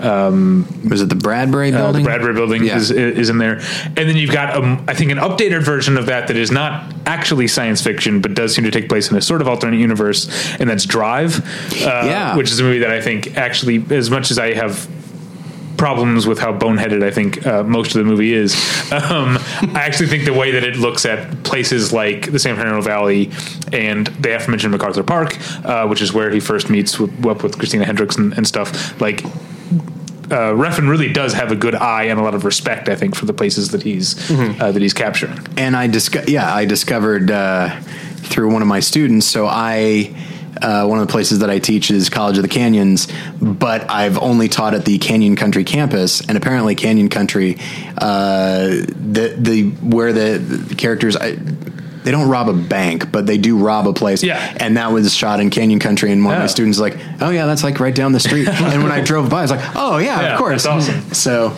and I was thinking, you know, why are there so many songs about rainbows?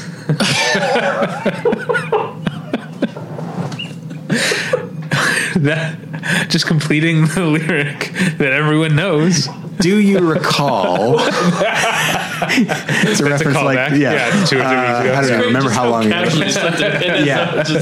Yeah, he's a real son of a bitch.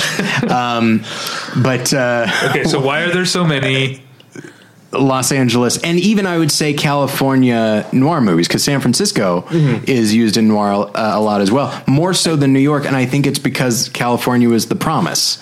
It's like the American dream. Like, I mean, I think the very simple answer is that Raymond Chandler and James M. Cain were Californians, and they wrote about where they lived. You know, but I mean, it is kind of strange when you think about it, because when you think of film noir and neo noir, just kind of how it kind of stemmed out of like a post-war anxiety, and it kind of talks about this idea of isolation and paranoia, which New York is not absent of any of that. But yeah, then I'm trying to, I mean, you mentioned In the Cut, like that's a neo noir that takes place in New York and done by Jane Campion. But yeah, I'm just trying to think, and I wonder if it has, something to do with the fact that a lot of noir does kind of hinge, or plot points will kind of hinge on loneliness, or like a getaway or something like that.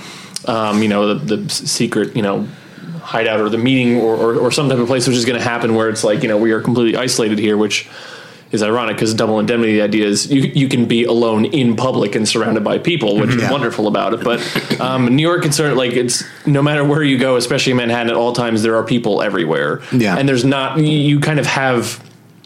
less of this idea of like believability of secrecy, and more of like anonymity is a bit better, but secrecy and just kind of hiding seems a little bit more difficult. Yeah. And especially, this is a completely superficial thing, but there's not really alleyways in New York City either, which seems like it's a lot of times is a kind of paramount for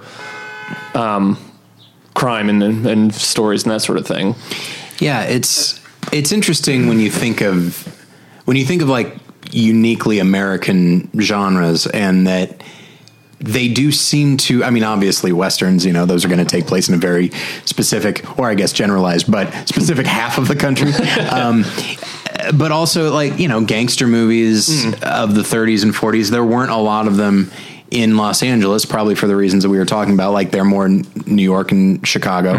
But then noir, obviously there is Chicago noir in New York, but like that was Los Angeles. Yeah. And I feel like I stepped on what you were saying earlier, which is a really good point, which is the idea of it being the promise, the dream, like this, when I mentioned earlier, this sort of post-war boom, like the suburban boom and car culture, Southern California is, now the rest of the country thinks we're all weirdos, but really a huge percentage of Americans are Californians, and a huge percentage of them are Southern Californians, and Southern California suburbia was kind of, like you're saying, it was the dream that the very thing that noir was so cynical about, or so pessimistic or skeptical about. And to tie into another thing we were saying earlier, it's interesting how many of these great noir movies were made by people who weren't Americans. Yeah. Didn't grow up in, you got Billy Wilder.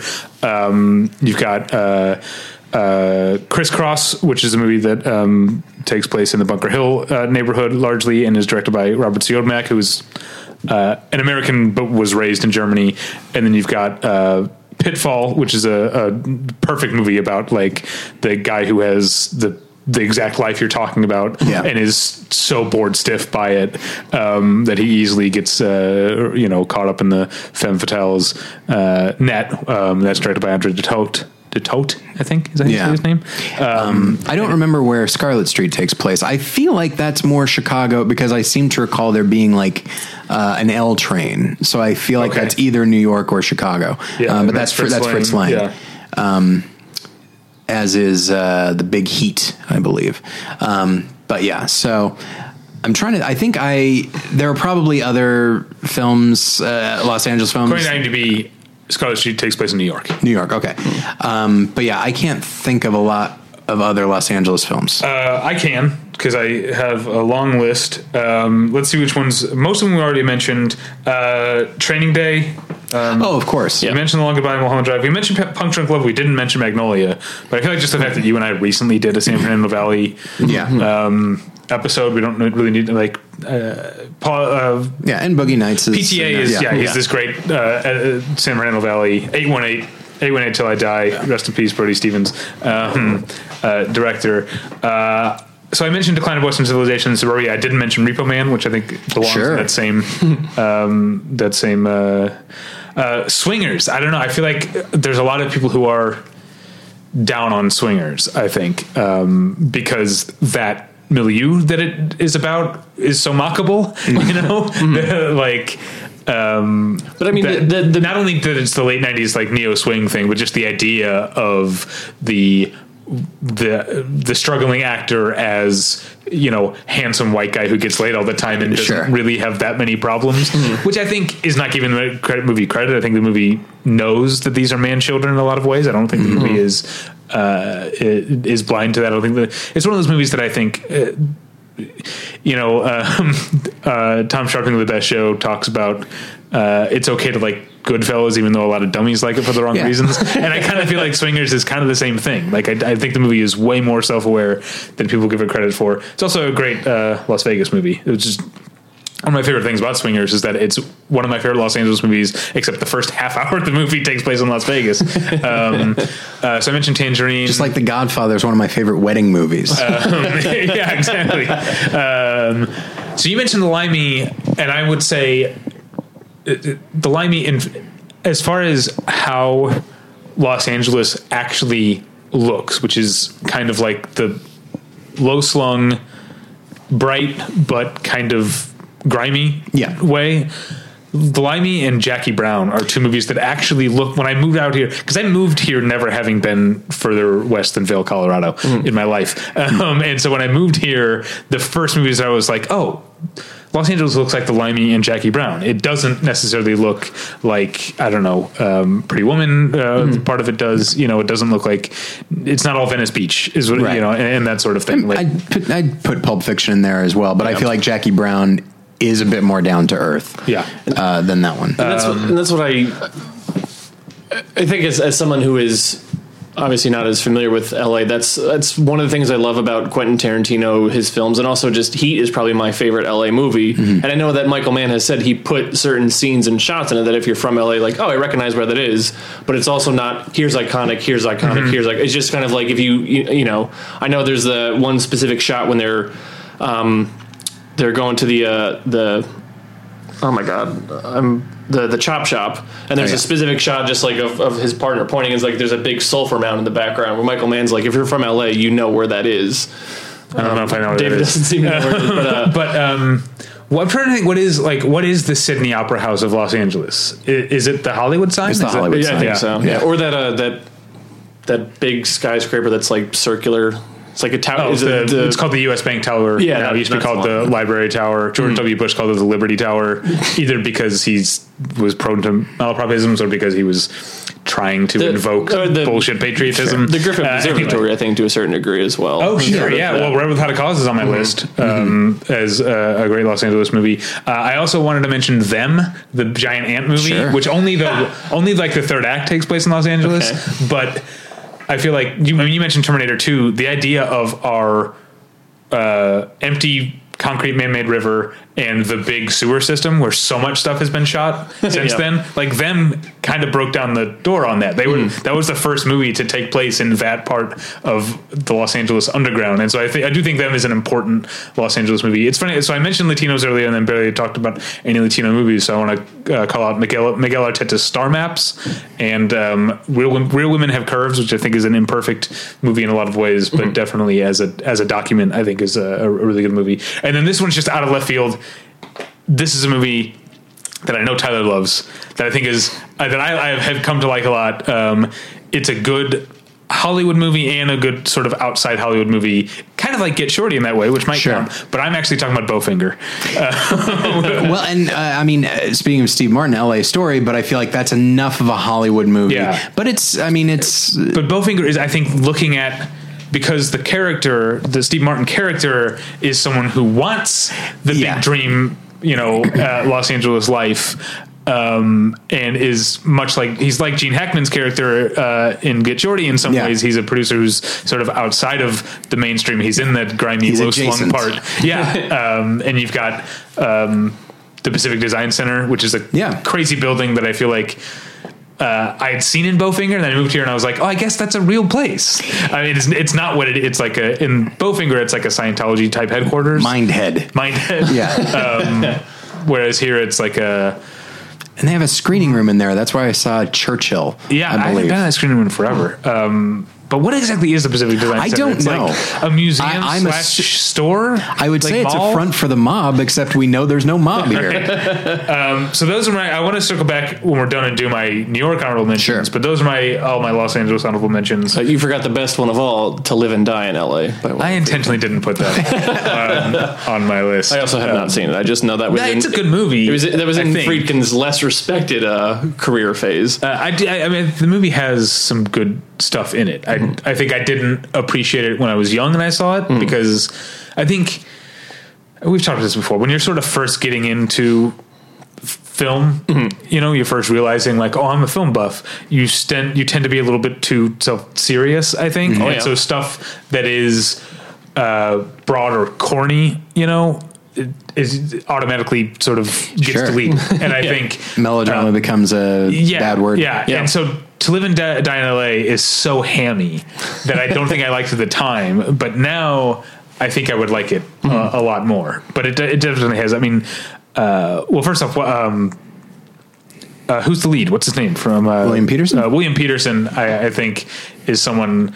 I've been saying this for a decade now, but the way that Quentin Tarantino like revived like, you know, John Travolta's career or like Pam Grier's career, like I would love Quentin Tarantino to write a badass villain role for William Peterson. I think that would be awesome because I think people have forgotten that William Peterson is cool. And in To Live and Die is very cool. But that's what I'm saying. People know him now is CSI, where he was like he would occasionally be badass, but he was mostly a nerd. He's a science nerd who is also a roller coaster enthusiast, which is one of my favorite things about the character from CSI. But I would love to see. And we talked about. You know, you mentioned Pulp Fiction. I mentioned Jackie Brown. I don't know. Obviously, we haven't seen Once Upon a Time in Hollywood. Are we looking forward to it? Do we think it will be a good Los Angeles movie, or is that probably honestly? And I think it'll be good. I'm sure. I like his movies. Yeah, you know? I mean, I'm like even everything that happened with Tarantino and his revelations about Harvey Weinstein, all that kind of stuff. I look forward to a Tarantino film. And especially because I didn't especially care for The Hateful Eight, so I'm looking for something to kind of get back on track for me. I really respect The Hateful Eight. It's my least favorite, probably, or I don't know if it's my least favorite. It's the hardest of his movies for me to watch. And Reservoir Dogs is kind of like that too, because there's so much ugliness on screen. That it does upset me. I do think with Hateful Eight, I think he is aware of the ugliness. I can't guarantee that with Reservoir Dogs. He was maybe a little younger, more callow. I don't know if this makes any sense. I think Hateful Eight is one of the best ones he's ever directed and one of the worst that he's ever written. I don't think the script holds up very well, but there's some sequences in it. I think that even, you know, projecting it the way he did is like, okay, he knows. It's the first one he did where Sally Menke was not his editor, right? Well, I thought or was that Django? I think that was Django. I think that was Django. All right, which I love. I love Django. I go back and forth as to whether Django or Inglourious Basterds is my favorite of his movies. Anyway, we're off to. Anybody else? Let's round up any other LA movies we wanted to talk about if there are any, and then we'll jump. I want to do some New York honorable mentions that I left off. Okay, I'll mention Frances Ha. Sure, and to some extent, Mistress America. Not the biggest Noah Baumbach fan. Okay, Tyler Scornful.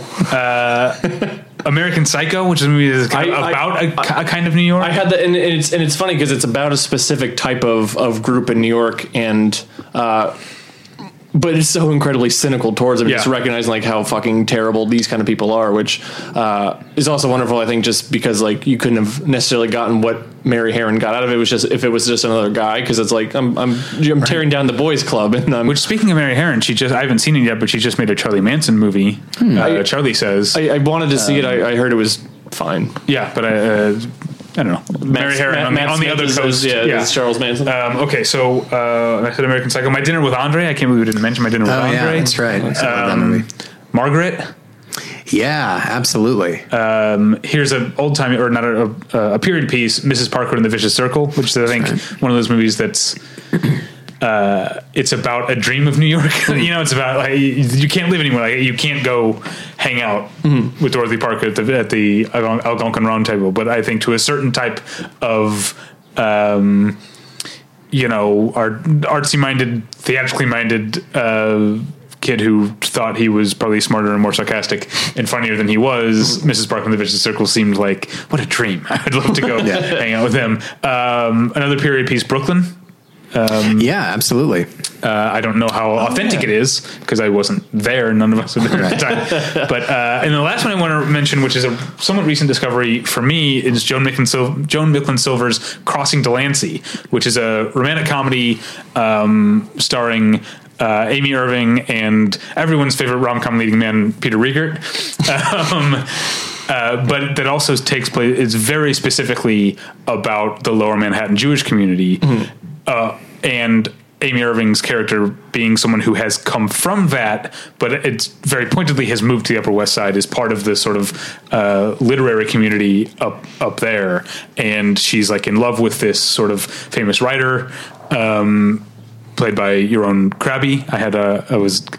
I was corrected when I said his name recently. It was Yaron Krabi. But then her grandmother is trying to set her up with Peter Riegert, who's someone from the neighborhood who she is repeatedly resistant to, pretty much because she doesn't want to deal with that part of herself. She wants to see herself in her new situation on the Upper West Side and not where she came from in the Lower East Side Jewish community. It's a really, really good movie. It's also very, very funny. And Peter Riegert is, I think, a surprisingly viable leading man. He's so charming in this movie. So a few that I'll mention. One is a film that came out a couple years ago that I loved called Menashe, which is about like the Yiddish community. But that and it's interesting because that's one where it's so insular to that, and yet it feels like a very New York movie. But it's a part of it's like if the Amish lived in the middle of the city. Like it's fascinating. And then I would say both versions, one of them not so good, of The Out of Towners, where the whole nature of it is they have to engage with New York in various ways. I feel like there was one other that I wanted to mention. I mean, along the lines of something like American Psycho, obviously Wall Street is one of them, but and then this is a movie that I don't particularly like, except for a couple things here and there. But you know, Martin Scorsese has made a lot of New York movies, including Gangs of New York, which is a deeply flawed movie. Yes.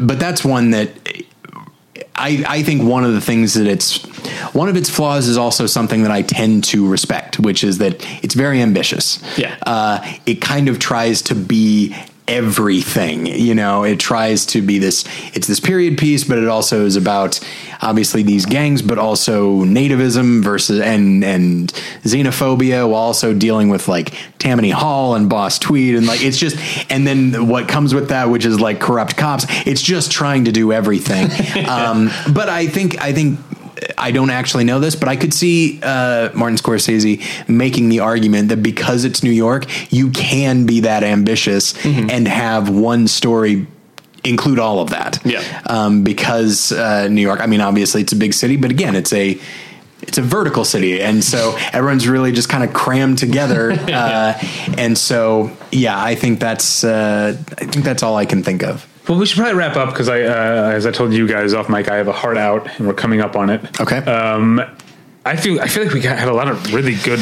discussions today. In terms of just the last call for the honorable mentions, After Hours is another Scorsese film, especially in New York, that kind of New Yorkers love. And some older films, The Apartment, which I wanted to talk more a little bit about that. I mean, and not saying I'm going to, but that's amazing to me because of how Billy Wilder you got The Apartment in New York and you got a lot of other stuff in LA, and how he is able to speak to the anxieties and the problems with both of them is like, oh my God, this guy was brilliant. And then also another older one, The Sweet Smell of Success, which takes place in New York, has kind of like, it's not a noir, but there's kind of like noir elements to it. Yeah. Which is a wonderful film that was one that I saw in film school and was like, oh my God, I didn't know scripts could be like this. This is amazing. And that's it. That's literally all the New York movies. All right. We've named them all. Let's see. You can find me and Tyler. You can find us at Battleship Pretension this week on the site. I had this pulled up. Let's see, just a few things. Alex wrote about Marcel Ophuls' The Sorrow and the Pity for his Criterion Predictions column. We got reviews of Mouthpiece, which is a movie. Okay. This happened when I first posted my review back in September, and now it's happening again. There's a thing that I say in describing the plot of Mouthpiece that is incorrect. I know it's incorrect. In the next paragraph, I say there's something I'm not revealing. The point is that I'm trying to preserve the twist. Right. But everyone, I guess, who has seen the movie and doesn't read my full review then wants to comment on the thing or contact me in some other way and say, you didn't understand the movie because you did. I know what I was doing. I was intentionally trying to preserve a movie's reveal. I love the idea of I'm being kind of cagey in my description of The Sixth Sense, and then someone's like, excuse me, I think you really misinterpreted this. But this is a different thing. It's not like a twist, right? It's something that happens, and it's sort of. I imagine, and this is also something that I say in my review. I imagine that different people will realize what's going on at different parts of Mouthpiece. It doesn't really lie at any point. It just doesn't tell you what's going on right away. And so over the course of the movie, you might go, oh, I see.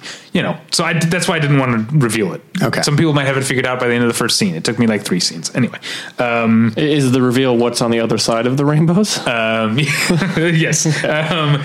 Scott reviewed Domino, the new film by Brian De Palma. Craig reviewed a documentary called For the Birds. I reviewed Denis Arcand's The Fall of the American Empire and Domingo Sotomayor's Too Late to Die Young. And Alex is roaring back with the trailer project, looks at the trailers for Dennis Hopper's The Last Movie and Ana Asensio's Most Beautiful Island. That's all that and more is on the website right now. Check it out. You can, if you want, you can email us at david@battleshippretension.com or tyler@battleshippretension.com. You can follow me on Twitter at DavyPretension. That's where you can let me know you didn't like my Mouthpiece review. You can follow Tyler on Twitter at TylerPretension. Or Tyler, you've got another website and podcast called More Than One Lesson. That's right. Going on there? Nothing really right now, unfortunately. I will say the guys at The Fear of God have been just tearing into this series on Stephen King, both movies based on his books and also his books, including books that I haven't even heard of. Really? It's he has just cranked out so much material that they're like, oh, we're going to do a whole episode about this. I was like, I don't know what that is. There's a Bart trivia question of the week about Cell, and I was like the only person who knew that Cell was a Stephen King novel. Wow, yeah. Yeah, that's right. All right, and of course, I haven't mentioned this week on the Patreon.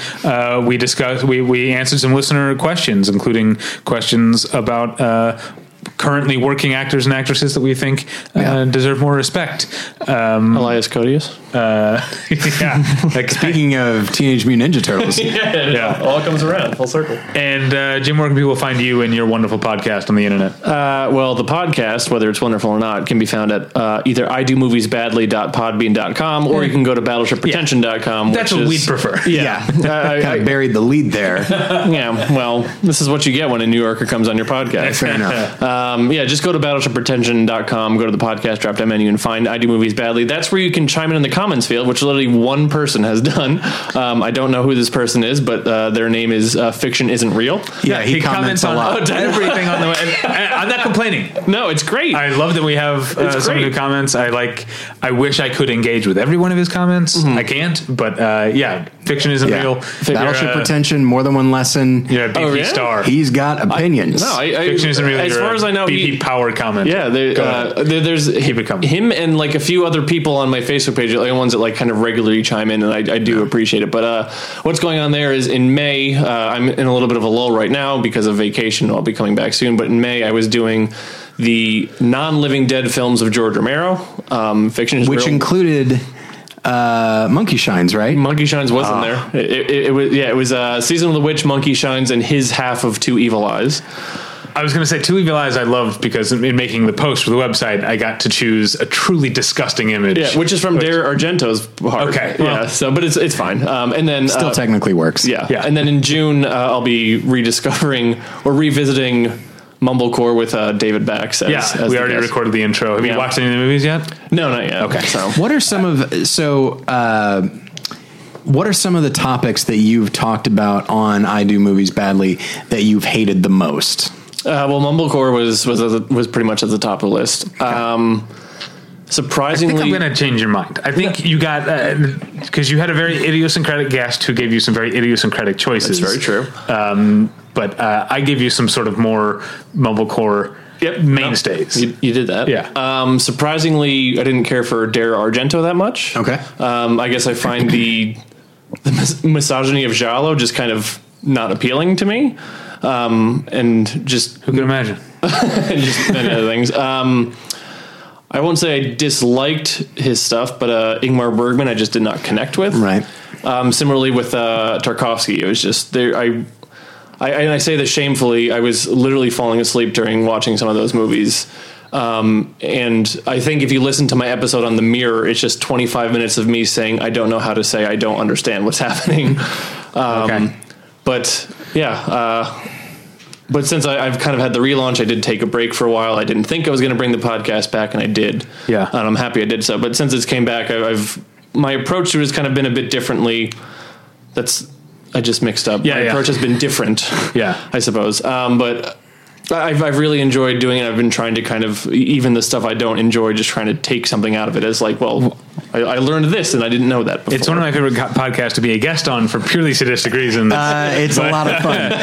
But yeah, I think I've told you I already have my next thing picked out, which are movies that I think you'll like, but if you don't, it'll be fun because they're all like 3 hours long. That's there. I'll say this: when you're a teacher and these kids have to watch this, it is, and for the most part, it's like, okay, we'll start off with stuff that that I think they'll like, and then I'll gauge, and like, oh, yeah.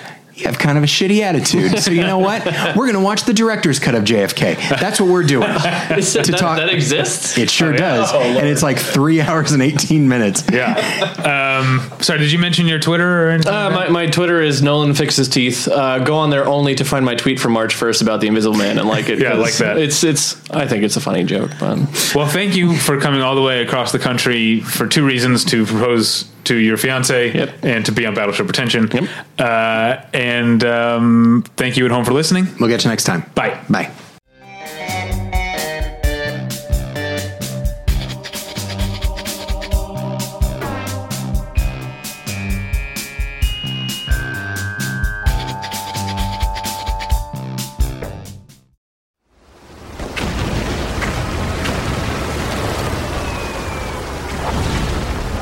This program is a proud member of the Battleship Pretension Fleet.